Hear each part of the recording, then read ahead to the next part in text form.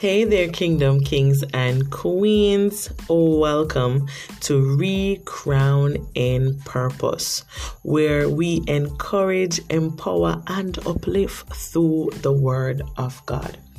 Today, the Word comes to us from Proverbs 16 and verse 9, and it reads thus: "A man might plan his ways, but the Lord directs his steps and establish them."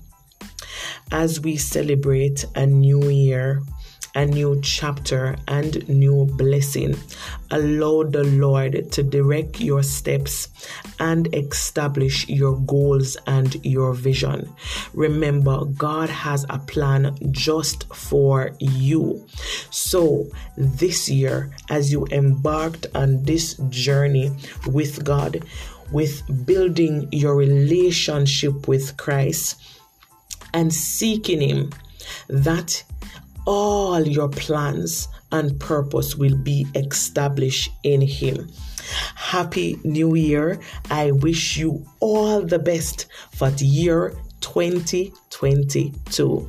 It is time to reflect, reconnect, and reset to win. Remember, Jesus loves you. Thank you for listening to Reconnect and Purpose with your girl, Crooksine.